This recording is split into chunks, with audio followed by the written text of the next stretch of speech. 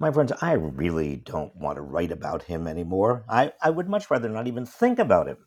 Honestly, I'd rather forget he existed.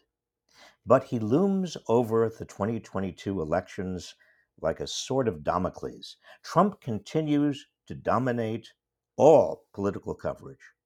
In many respects, he is at the center of American politics, even bigger and more dangerous than he was when he left the White House. First, consider all the action in federal and state courts. Just within the last 2 weeks, Trump has been subpoenaed. His appeal to the Supreme Court in the Mar a Lago documents case was rejected. His former aides were spotted after testifying before a grand jury in the criminal investigation of January 6th.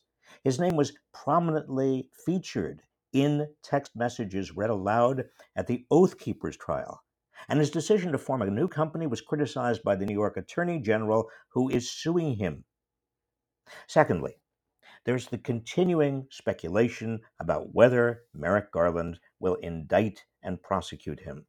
The January 6th committee has, in my view, done an outstanding job, but as John Harris has explained, the January 6th committee has also helped make Trump a more historic president. While the January 6th committee has systematically dismantled Trump's deceptions and denialism surrounding the 2020 election, it has also helped build Trump into something much larger than he appeared 2 years ago, a political force that's too serious to forget.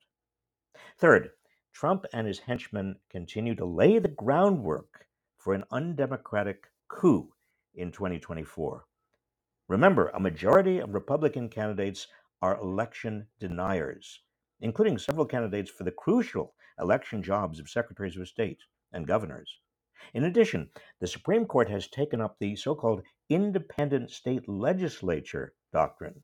If upheld, this insidious idea would allow state legislatures to do exactly what Trump tried to do in December 2020, appoint their own slates of electors regardless of the popular vote. Finally, Twitter and Facebook are poised to allow Trump back on, to again spread his lies on the largest megaphones in the world.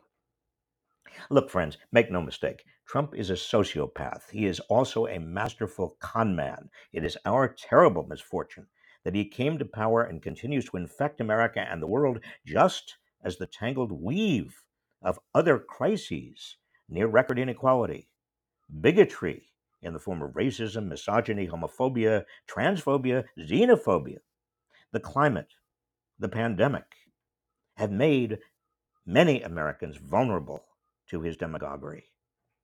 Rather than ignoring him, we must demand that Trump be prosecuted. Instead of pretending he's behind us, we must acknowledge that the poison he has released into the American system is spreading.